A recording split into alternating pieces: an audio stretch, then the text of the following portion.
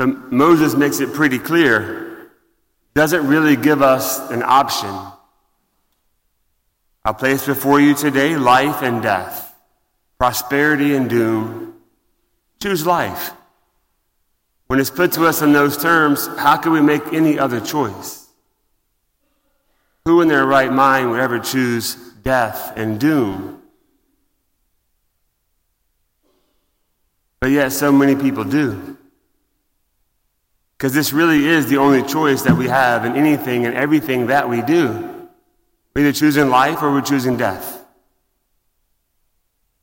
I don't think we always like to hear it put so simply, because we build lives of complication, of comfort and convenience, which necessitates a lot of gray area.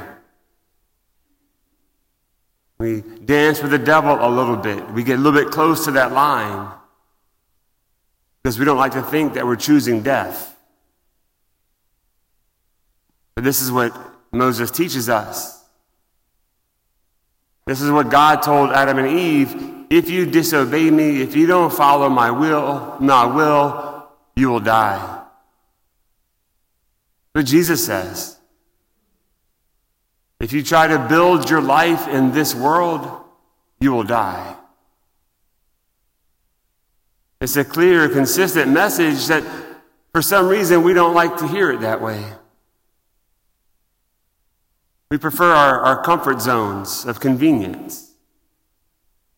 As we begin this campaign, this Lenten struggle, this battle, we take up the weapons of self-restraint and self-denial.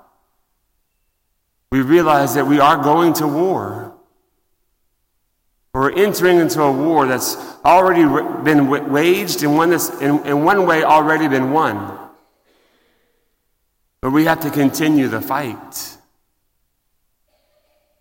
Anyone who seeks to keep their life will lose it, Jesus says. Think about all the junk in our lives that come from a result of trying to build our own life or save our own life, or we face the consequence of someone else doing it for themselves.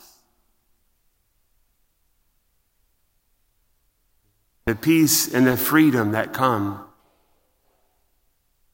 from dying to self, receiving God as he presents himself through Holy Mother Church. Moses says, heed his voice, hold fast to him, love the Lord. He lists three things, but they're really all the same. To love the Lord, to heed his voice, and to hold fast to him. Moses says this is the key to life. Similarly, Jesus gives us three things. Deny yourself, daily take up your cross, and follow him. In reality, it's all the same thing. This Lenten season is a great time to evaluate, to examine our lives, examine our consciences, and to hear this exhortation from Moses.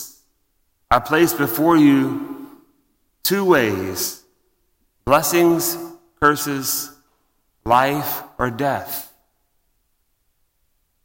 Jesus says if you want to live, first you must die. To die to yourself.